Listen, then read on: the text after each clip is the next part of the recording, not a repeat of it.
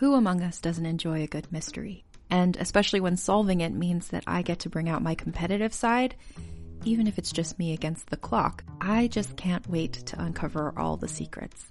So June's Journey is a game that is completely up my alley, and I think you'll love it too. In June's Journey, a hidden object mystery game, you play as June Parker, who's on a quest to solve her sister's murder and uncover her family's many secrets. Each chapter brings you deeper into the story, and it's set in the Roaring '20s, so beyond uncovering clues, you get to experience the glitz and glamour of the time. June's Journey is definitely not a game I play mindlessly, which I love because I get genuinely invested, and a lot of it is a race against time, so there's a little fun added pressure of trying to find the clues as quickly as you can in each scene. There are also tons of ways to customize the island that you're on, learn more about the characters, and then new chapters are added weekly, so you really can't run out of things to explore. So if you think you're up to solve this case, download June's Journey for free today on iOS or Android, or play on PC through Facebook Games. June needs your help, detective.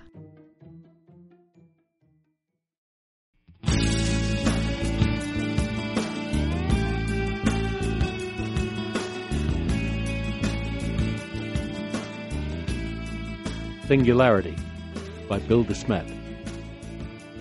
Copyright 2004 by William H. DeSmet. All rights reserved. Part 2. Rusalka. July 30th, August 3rd. And all I ask is a tall ship and a star to steer her by. John Masefield, Sea Fever. Chapter 14. Hull number 47. At 133 meters from stem to stern, Rusalka was more boat than any berthing facility on the Potomac could handle. Instead, she was anchored off GEI's private pier in Baltimore, a good hour-and-a-half drive up from D.C. through Friday morning rush-hour traffic. Or not. Knox looked down on the vehicular snarl radiating outward from the construction site at the Beltway I-270 merge, and gave thanks for friends in high places. Several 100 feet high. He caught Sasha's eye through the door separating the cabin of the Grecian Enterprises helicopter from its cockpit. Sasha swiveled in the co-pilot's chair and grinned down at the bumper-to-bumper traffic. He mimed a whew of relief. Better them than us. In the seat to Knox's right, Mariana was sipping at a latte and idly tracing the veins in his hand with her index finger. The tiny tingle made him shiver. Pretending to be a couple with Mariana felt so natural that Knox found himself wishing they'd gone for something a little hotter than the prim and proper lawyers in love look for their cover story. Too late to switch now. Deferred gratification was the order of the day as they wended their way north to Baltimore on the morning after the gala. 20 minutes flight time brought them over the rooftops and esplanades of the city's renovated harbor district. The waterfront was directly ahead now, all but empty at this hour, too early for the tourists, too late for the bay fishermen. The chopper angled out over the water. Only then did they see her. Knox was prepared for large. Rusalka was enormous, out of scale. 133 meters was just another number, another insubstantial abstraction. Rusalka made the abstract concrete. She was 1.5 times the length of a football field. Her gleaming white shape dwarfed the lesser yachts riding at anchor in the inner harbor and transformed the shops and restaurants of the nearby marina into mere model railroad accessories. She looked for all the world like a cabin cruiser that had somehow found its way into a backyard swimming pool. Sasha tapped the pilot's shoulder and made a circle in the air. The pilot obliged by coming in low and orbiting the gargantuan craft. Close up, Rusalka was an improbable multi-layered wedding cake. Her streamlined superstructure rose 5 decks high to a flying bridge 90 feet above the waterline. Half the top deck was given over to silvered skylight. Expanses of the same one-way glass fronted the bridge and what looked like an observation lounge one deck below it. The vessel just went on and on. Yet there was grace in the gigantism, too. The whole ensemble was sculpted into such sleek, back-swept lines as to give Rusalka the look of cutting through the waves even as she rode at anchor.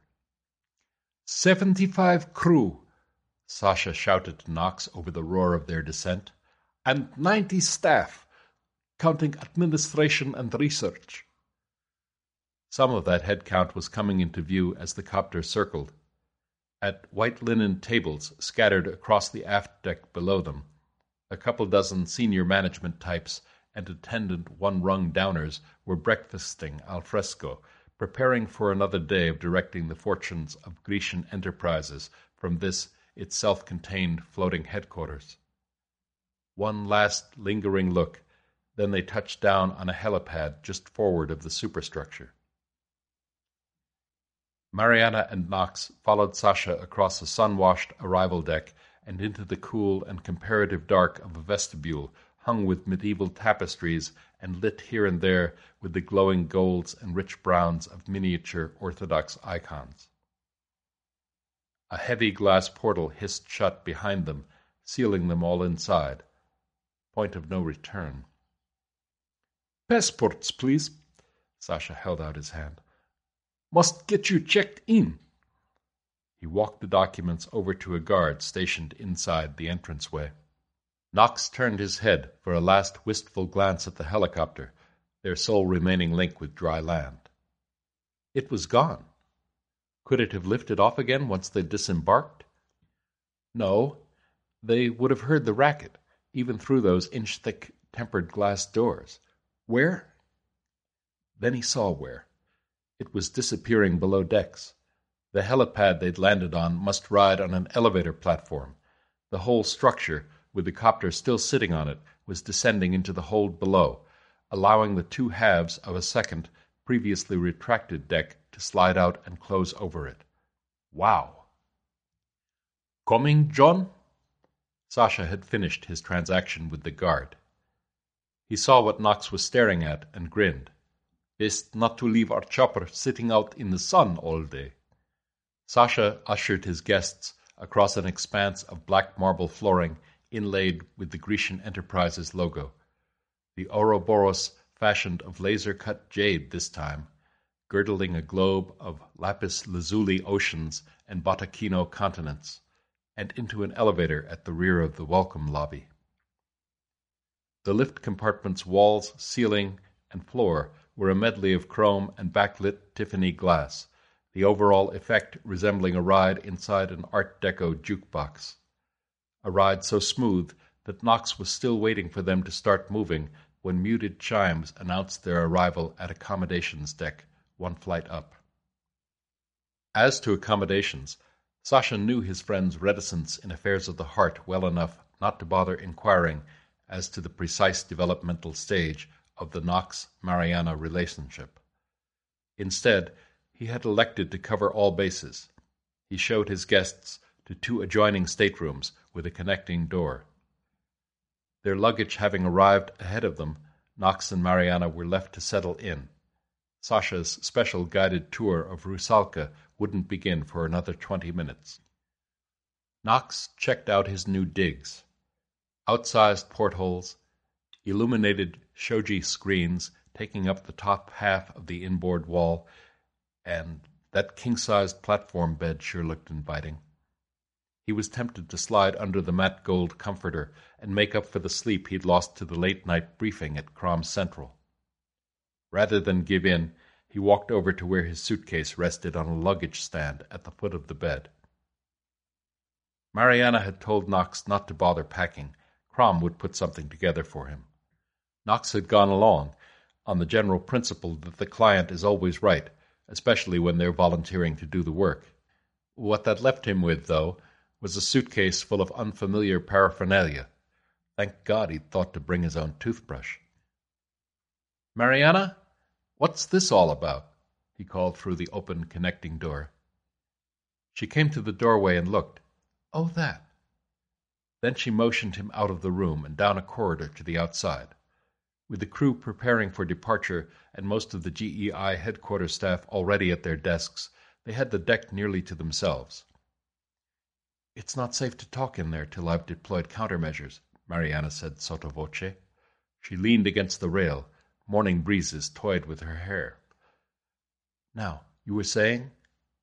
What am I doing with a wetsuit in my valise?" "That's just standard emergency kit for any blue water operation." "Aristos isn't seriously expecting Rusalka to go under, is he?" "John, the thing about covert operations is 9/10 is just contingency planning. Don't let it get to you." "Okay, sure. SOP if you say so." Did she actually believe this no-big-deal bullshit she was feeding him? That was scary. Even so, what if they'd gone through our luggage and asked what we were doing with all that stuff? "We'd have said it was for scuba diving when we call in at the Azores. But they wouldn't ask, John. That's what makes you such perfect cover for this mission. Everyone's convinced we're just a systems analyst and his girlfriend." "What do you mean, just a systems analyst?" Rusalka's observation lounge sparkled with chromed surfaces and Susan Puleo metallic fabrics. It reminded Knox of something.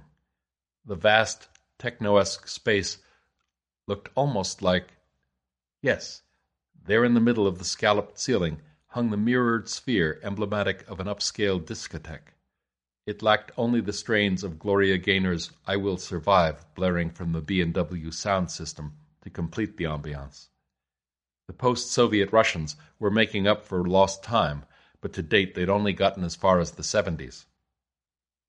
Beyond the mirror ball, the lounge was fronted by a wall of tinted glass, giving out on a panorama of Baltimore Harbor.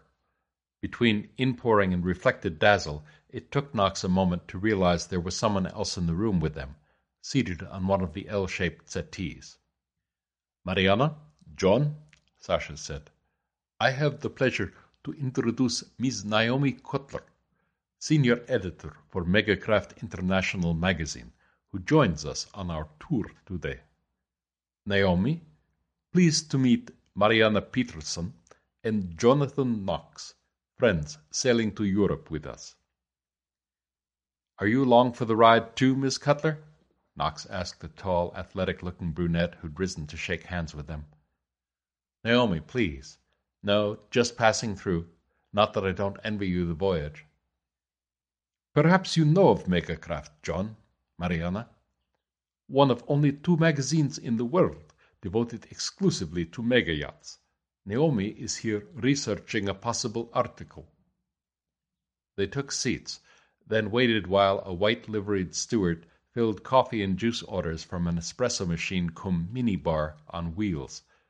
"Spasiba," Knox thanked the steward for his espresso doppio, then turned to Naomi. "An article? Is Rusalka news, then?" She thought a moment before replying. "Could be. This is just a preliminary walkthrough. If I like what I see, I'll come back with a photo crew next month and give her the full treatment." "You mean all this," Mariana's gesture took in the lounge and beyond, "might not measure up to your editorial standards?" "Not that exactly," Naomi said. "It's just we need to be convinced this boat has, well, lived down her past." "Naomi," Sasha began. "Come on, Sasha. You know it's true." "Have you been holding out on us, Sasha?" Knox asked, adding in his most melodramatic, what evil lurks in the hearts of men baritone.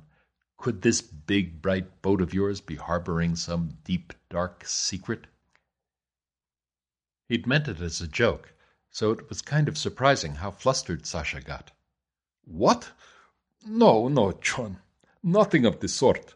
Naomi merely refers to certain, unfortunate episodes in Rusalka's history prior to her acquisition by Grecian Enterprises." "Unfortunate?" Naomi laughed. "That's cute, considering how she went from princess to pariah in the space of 2 years." She turned to Knox and Mariana.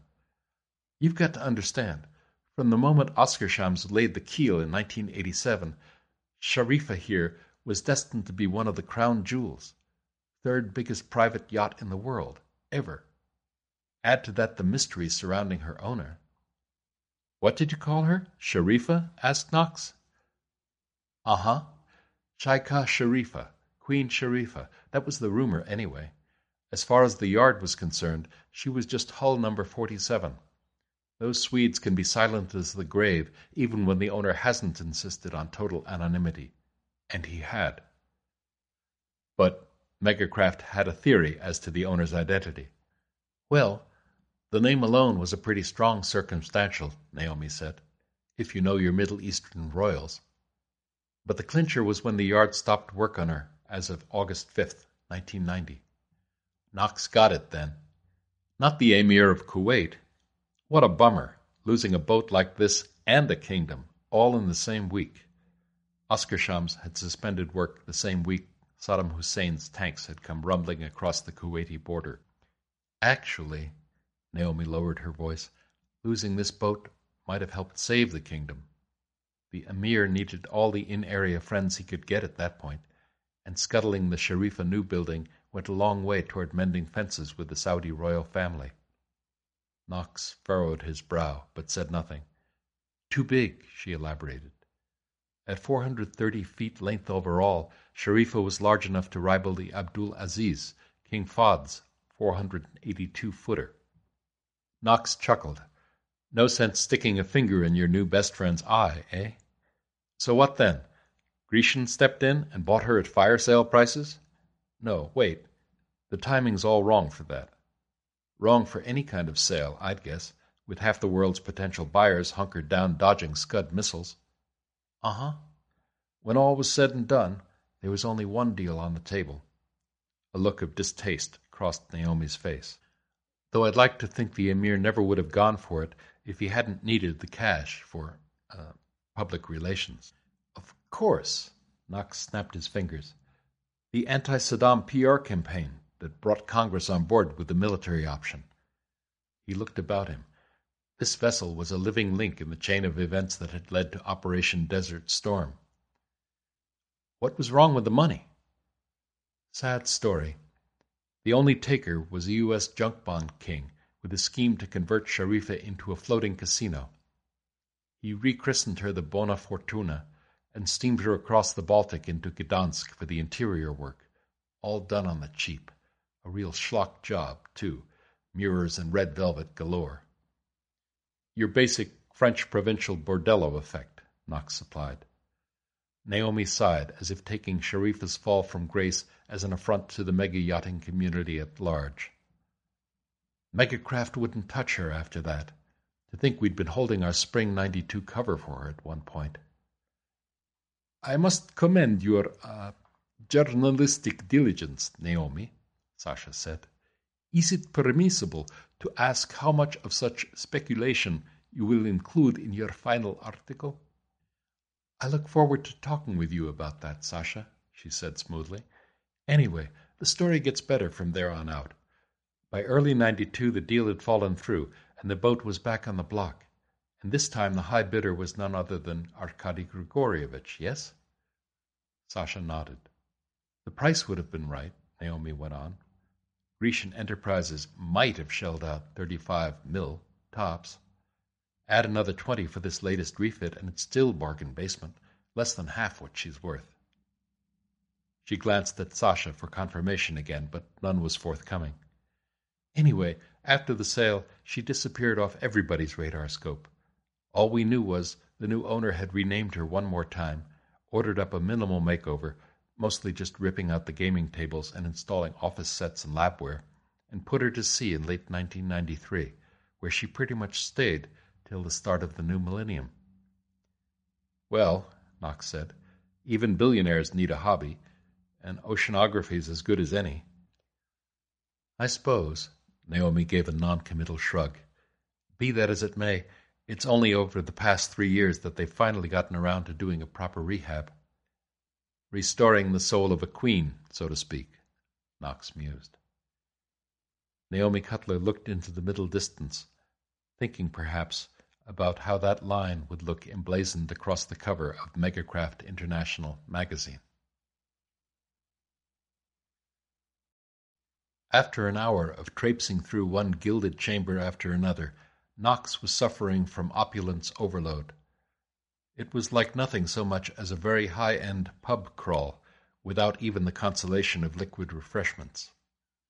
As to that, the spirits were willing, but the schedule was taut. Rusalka was making ready to catch the morning tide, while Megacraft Lady was booked on the noon flight out of BWI to Orlando. The helicopter that ferried Naomi out to the airport would have to rendezvous with Rusalka again as the vessel passed Annapolis. The logistics were just tricky enough that they were getting tight on time, and with both Salon Deck and the Oceanographic Laboratory still to go. "It is impermissible not to see the banquet hall before you leave us, Naomi," Sasha told her. "It is the centerpiece of our new Rusalka."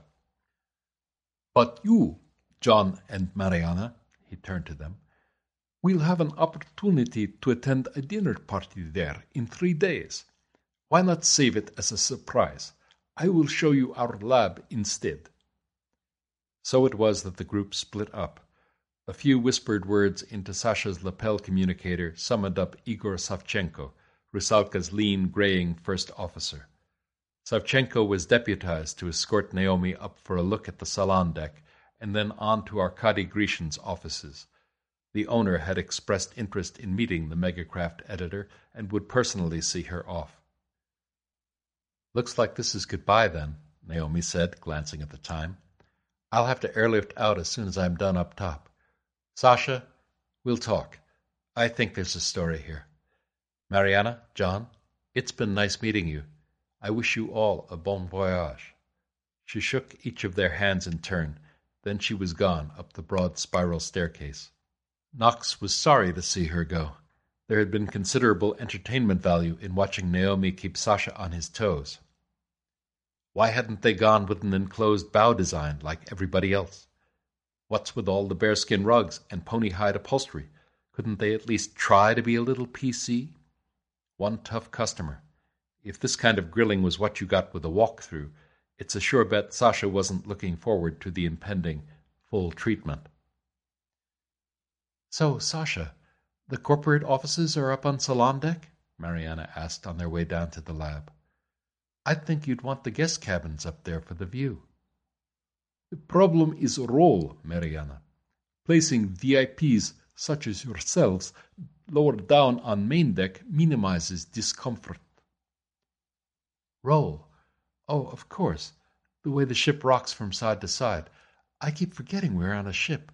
Rusalka's just so huge." Sasha winced. "Yacht, or possibly boat, Mariana. Never ship. Please, ship refers only to merchant or military vessels." "But ship or boat or whatever," Knox said. "Is seasickness really a problem? I'd have thought a vessel like this would have God's own stabilization system." "Not one system, John. 2. First, inter-ring tank stabilization down in the hold, like on the biggest cruise ships. Conventional stabilizer fins on top of that. Except these are not so conventional. Old ones used gyroscopes. Rusalka's are next-generation track digital stabilizers from American Bow Thruster. 2 sets. You know about these?" Knox shook his head. "State-of-the-art. Solid-state sensors embedded in the hull, constantly monitoring vessel roll and pitch, and feeding data to microprocessors that optimize fin angles in real time. Rusalka feels the water she moves through." "Sounds very cool." Knox loved techno toys. Sasha turned to Mariana and smiled. "Between truck and interring, Rusalka guarantees you smooth sailing, Mariana. Dramamine not necessary." "I'd really like to see that interring system too sometime," Knox said as they came to a halt before a watertight double door marked Oceanographic Laboratory in Russian and English. "Just big U-shaped tanks filled with seawater, John," Sasha shrugged. Pumps transfer water into the arm of the tank on the side opposite to vessel's roll, and the counterweight damps movement.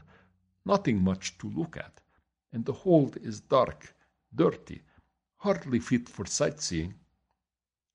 Off limits, in other words. Could they be hiding something down there? In any case, Sasha was still talking, I think you will find what we have here much more interesting. With that, he punched digits into a keypad set in the jamb, and the panels slid open to reveal Rusalka's Ocean Sciences Lab.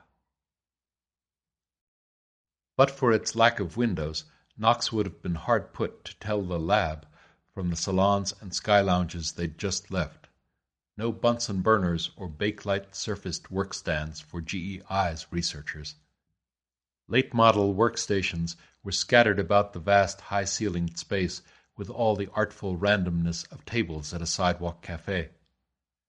The lighting was subdued throughout, save where a spot illuminated yet another Ouroboros crest, inlaid in the center of the far wall above an unmanned reception desk. Sasha followed the line of Knox's gaze. Jorgamund, the Midgard serpent, he said. In Norse legend, Odin released a snake into the sea where it could thrive. It grew so great that in time it encircled all of Midgard, the world of men, and beat its own tail. Most appropriate here, our researches also helped the ocean and its creatures to thrive. Knox frowned, trying to recall the elder Eddas as filtered through the prism of Marvel Comics. I thought Jorgamund was one of Loki's 3 monstrous children, and Odin hurled it into the sea to keep it from devouring the earth. Must not read too much into legends, John, Sasha said. They walked past ranks of neat and tidy lab benches. Too neat and tidy. None of the real engineers and researchers of Knox's acquaintance would have lasted a day in such an antiseptic environment. Where was the clutter of a working lab, the Slavic equivalents of empty Jolt cola cans and half-eaten pizza slices? Sasha, what goes on in here? Anything? Seismometry, John. All quiet now. You should have been here 6, 7 years ago, before we finished our North Atlantic survey. We still keep a few seismologists on staff. There are always seaquakes and volcanic eruptions to investigate, but the focus of our work has shifted to the other 3 sections. Come. Sasha steered them around the reception desk toward one of 2 glass doors set in the interior wall. Through the tinted glass, Knox could see a second room, lined with more workstations, but this time sporting the bric-a-brac of lab apparatus too. Like the first lab, this one was all but uninhabited at the moment. Precious little for an oceanographer to do in port, Knox guessed, but at least it had that lived-in look. And here are pièces de résistance. Sasha pointed to the left as the party entered. They turned to see a floor-to-ceiling aquarium occupying most of the inboard wall. Behind a giant slab of acrylic, in a luminous blue the color of the sky at dusk, there floated an armada of jellyfish, glowing iridescent in the ultraviolet-tinged light. The huge jellies, a plaque identified them as sea nettles, Chrysaora fuscescens, drifted like strange amorphous extraterrestrials. The aliens were accompanied by flotillas of their smaller cousins, exquisite miniatures blazing like gems in the UV illumination. Specimen tank for marine biologists, Sasha said. A big brother of the aquarium up in our sky lounge. Knox peered into the tank's depths. It looked as if, yes, through the glowing water he could trace the contours of another dim-lit laboratory, a mate to the one they were in. The sealed tank must go through the dividing wall into the other lab, so researchers on that side could observe its goings-on too. Speaking of researchers, he could just make out someone in there, outlined against the light of a computer screen as she, rose from behind a workstation, and walked up to the other side of the tank. The white-coated figure stared at the visitors for a long moment, probably having no better luck making out individual features through the layers of thick glass and twilit seawater than Knox had had. Behind him, Sasha lifted a hand to wave. A white-sleeved arm waved back from the other side, then pointed to a door on the left. "Come!" Sasha urged Knox and Mariana through an exit opposite the one they'd come in by. "Someone you must meet." He herded them out and into yet another lab in time to see. She was just emerging from another door further down the room. Then she was running up and throwing her arms around a startled Knox. "Galina!" "Ah, John! Skolka liet, skolka zim! How many years has it been?" "Galya, it's been a very long time indeed. Far too long." He pulled back to look at her.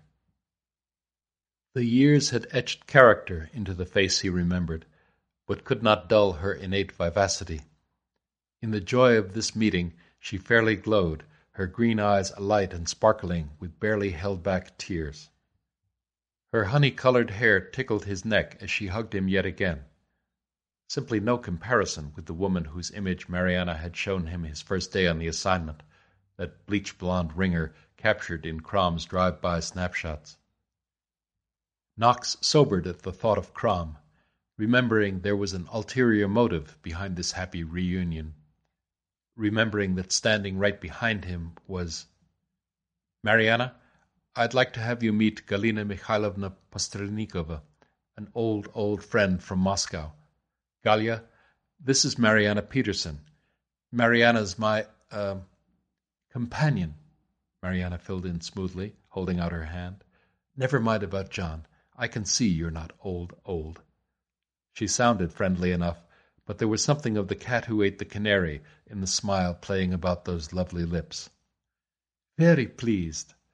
Galina took Mariana's hand in hers, oblivious to any dire consequences her unexpected appearance might bear with it. They were clear enough to Knox. Galina was the smoking gun. With her presence aboard Rusalka confirmed, Crom had Grecian dead to rights. Interdiction would swoop in, impound the vessel, and frog-march the lot of them off to jail. Knox experienced a flash of relief. He was off the hook. No need to go through with the rest of it now. They'd be back in Chantilly, closing out the GEI file by nightfall. His relief mixed with melancholy as he looked into the smiling faces of his soon-to-be incarcerated friends. Galina's joy at seeing him seemed as unalloyed as Sasha's had last night. "Why?" he asked Sasha mutely. "Why did you just hand her to us on a silver platter? Where are the secret rooms and shootouts, the poison pellets and plans for world domination, all the melodramatics his imagination had been conjuring up ever since this damn assignment began? Why did you make it so easy for me to betray you?" Though it was all anticlimax now, they continued to go through the motions. Playing their parts as VIP tourists, Knox and Mariana let Sasha show them around the rest of the lab, beginning with a section they'd first seen Galina in. Knox read the sign on the door. "Seafloor tectonics? What were you working on in here, Galya?" "Was not working, John. Not as member of Rusalka staff. Sasha lets me use workstation for email and to edit articles, and for monitoring experiments left running back in Akademgorodok. Otherwise, I'm just like you, passenger aboard most beautiful yacht." "Great. Mariana and I could use some company while Sasha's off charting the course of Grecian enterprises." Knox suppressed a grimace as he said that. No telling where Sasha would be 24 hours from now, but it wasn't likely to be the commodious GEI corporate suites up on salon deck. Rather than risk letting his chagrin show, he turned his face away, and found himself looking at the other face of the specimen tank he'd first spotted Galina through. The jellyfish swirled in the artificial currents, their carefree drifting mocking his preoccupations. Through intervening layers of water and glass and sea nettles, he could just make out the seawater chemistry apparatus in the room they'd left moments ago. Knox hung back as their little tour group walked out of the lab's forward door and down a short connecting corridor. He was getting that feeling again, the one he got when something wasn't adding up according to his subliminal calculus. Something about the way the space was laid out back in the lab. He glanced back over his shoulder, but the glass door was already sliding shut behind him. Looking around, he saw they were headed back to the same reception lobby they'd come in by some 2.5 hours ago, and on their way back out to the helipad, where a tall, dapper figure in navy blue blazer and white linen slacks was standing with his back to them, waving a farewell to the departing helicopter. "Ah," Sasha said, "I thought we might find him here. Come say hello to your host." Arkady Grishin turned toward them as they approached, and smiled questioningly. Icy blue eyes peered out of a tanned, genial face. "Arkasha," Sasha switched to Russian. "I would like to have you meet my friend, Jonathan Knox. I knew John in graduate school in Moscow. By luck, his consulting agency has posted him to an assignment in London starting next month. I have taken the opportunity to invite him and his friend Mariana Peterson to accompany us on the Atlantic crossing." A shadow seemed to flit across Grishin's face. Sasha didn't notice. In English he said, "Mariana, John, please permit me to introduce to you Arkady Grigorievich Grishin, CEO and Chairman of the Board of Grishin Enterprises International. Miss Peterson, Mr. Knox, pleased to make your acquaintance." Grishin's English was quite passable, but he didn't seem comfortable speaking it. Releasing Mariana's hand, he turned to Knox and said, "Moscow, yes? You speak Russian, then?" Receiving a nod, he continued in that language. "I would have greeted you sooner had I known you were aboard, but I confess not to have foreseen any guests at all on this summer's cruise." Grishin flashed Sasha an enigmatic look. Sasha swallowed. "Only for the run to the continent, Arkasha. 2 weeks, 3 at most." Grishin turned to Knox. "If you have known Sasha for so long, then you must know how impetuous he can be. In this case, I regret it is impossible." All at once Grishin's eyes hardened. Though their surface affability never wavered, sparks of cold fury now churned in their depths. What could Knox have done to merit all the bad vibes from a man he had only now met? Short of setting him up to be clapped in irons, of course, but Grishin couldn't know that, could he? Then Knox realized that the Arctic glare was aimed not at him, but over his shoulder. He turned to see what Grishin was looking at, and saw Galina just emerging on deck. The moment passed. By the time Grishin turned back to Knox, his sunny cordiality had returned, rekindled as if by an effort of will. But its warmth never reached the cold blue eyes, nor thawed that wintry stare. "Well, it is settled then," Grishin said. "Now that you have been reunited with Sasha and Galina Mikhailovna here, you must of course come with us. Welcome aboard." From main deck, Knox watched the weirs and jetties of Baltimore Harbor slide by, shimmering in the midday heat. The gray bulk of Fort McHenry was receding minute by minute into the haze of distance, taking the land of the free and the home of the brave along with it. What was Crom waiting for? Knox turned to his companion, looking for signs of imminent action, seeing none.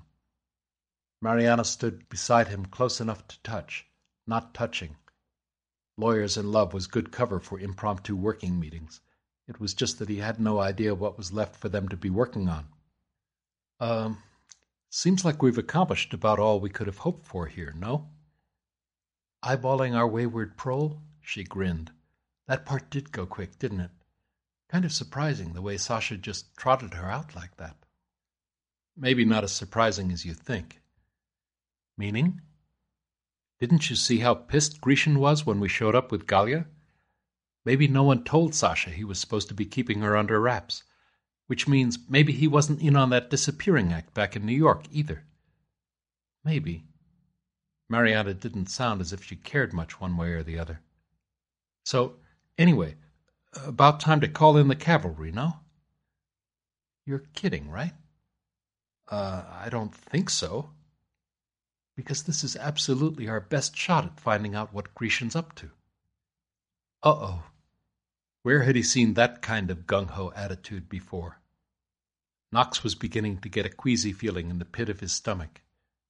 Mariana, don't take this the wrong way, but what? But this wouldn't happen to be your first field assignment, would it? I've been mission-rated going on 2 years now.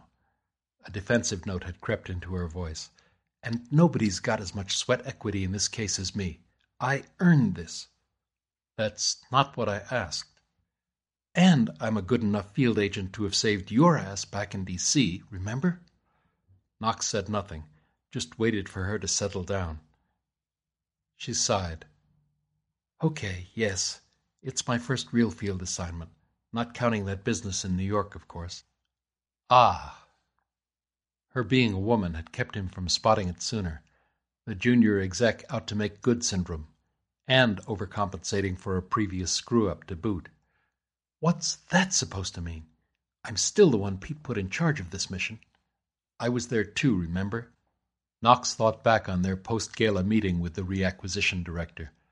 Thought back on Aristos' ill-concealed grin as he'd walked them through their pre-mission briefing. The bastard hadn't even bothered to pretend this cruise hadn't been on the agenda from the get-go. But he'd also offered a possible out.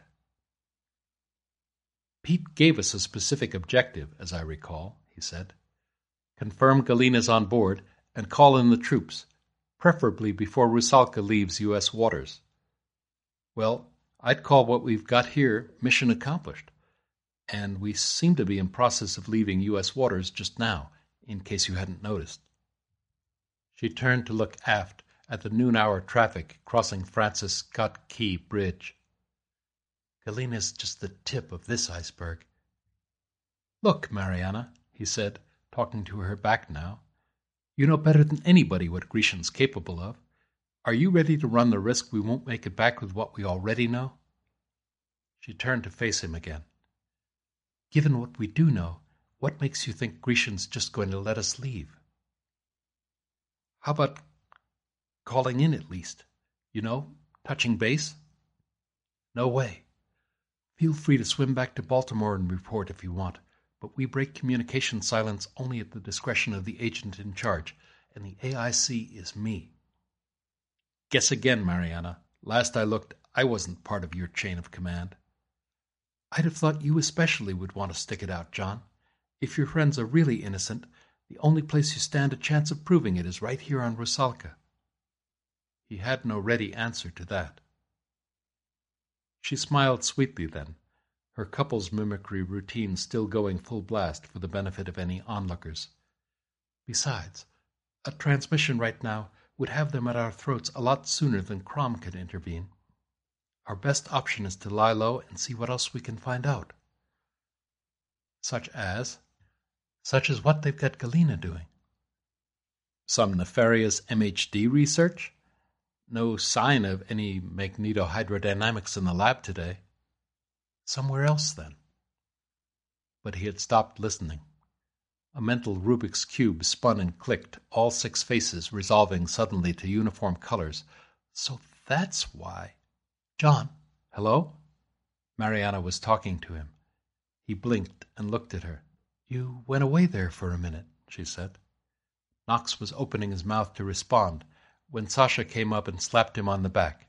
Hey, lovebirds! Time for lunch! Must eat! Keep strength up! Rusalka steered for the main channel of the Patapsco and gathered speed. It was 1:15 by the time she rounded Swan Point and entered the Broads of the Chesapeake proper. All through the afternoon she plied the calm, sun-flecked waters of this, the largest inland tidal body on the eastern seaboard, the drowned nether valley of the Susquehanna. The long day waned, the slow moon climbed, the last streaks of sunset faded from the sky. It was nearing midnight and moondown when they passed beneath the Chesapeake Bay Bridge at the mouth of the great estuary. On the Virginia coast, the Cape Henry light gleamed and was gone. From his vantage up on main deck, Knox watched a small motor launch pull alongside in the dark, matching speed and course with her giant sister.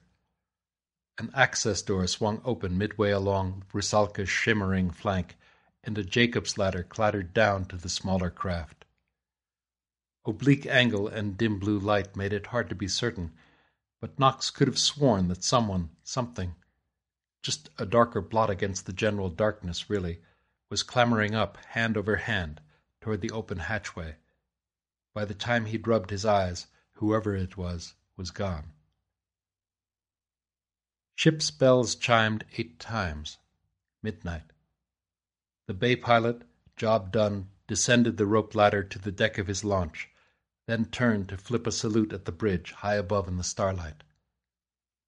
Dancing its assigned measure in the stately old pavane of ships putting to sea, the pilot boat arced away from the great vessel and sped back toward the lights of home.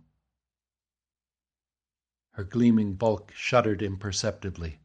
Her engines thrummed a deeper note as Rusalka, alone now under the stars, made for the open sea.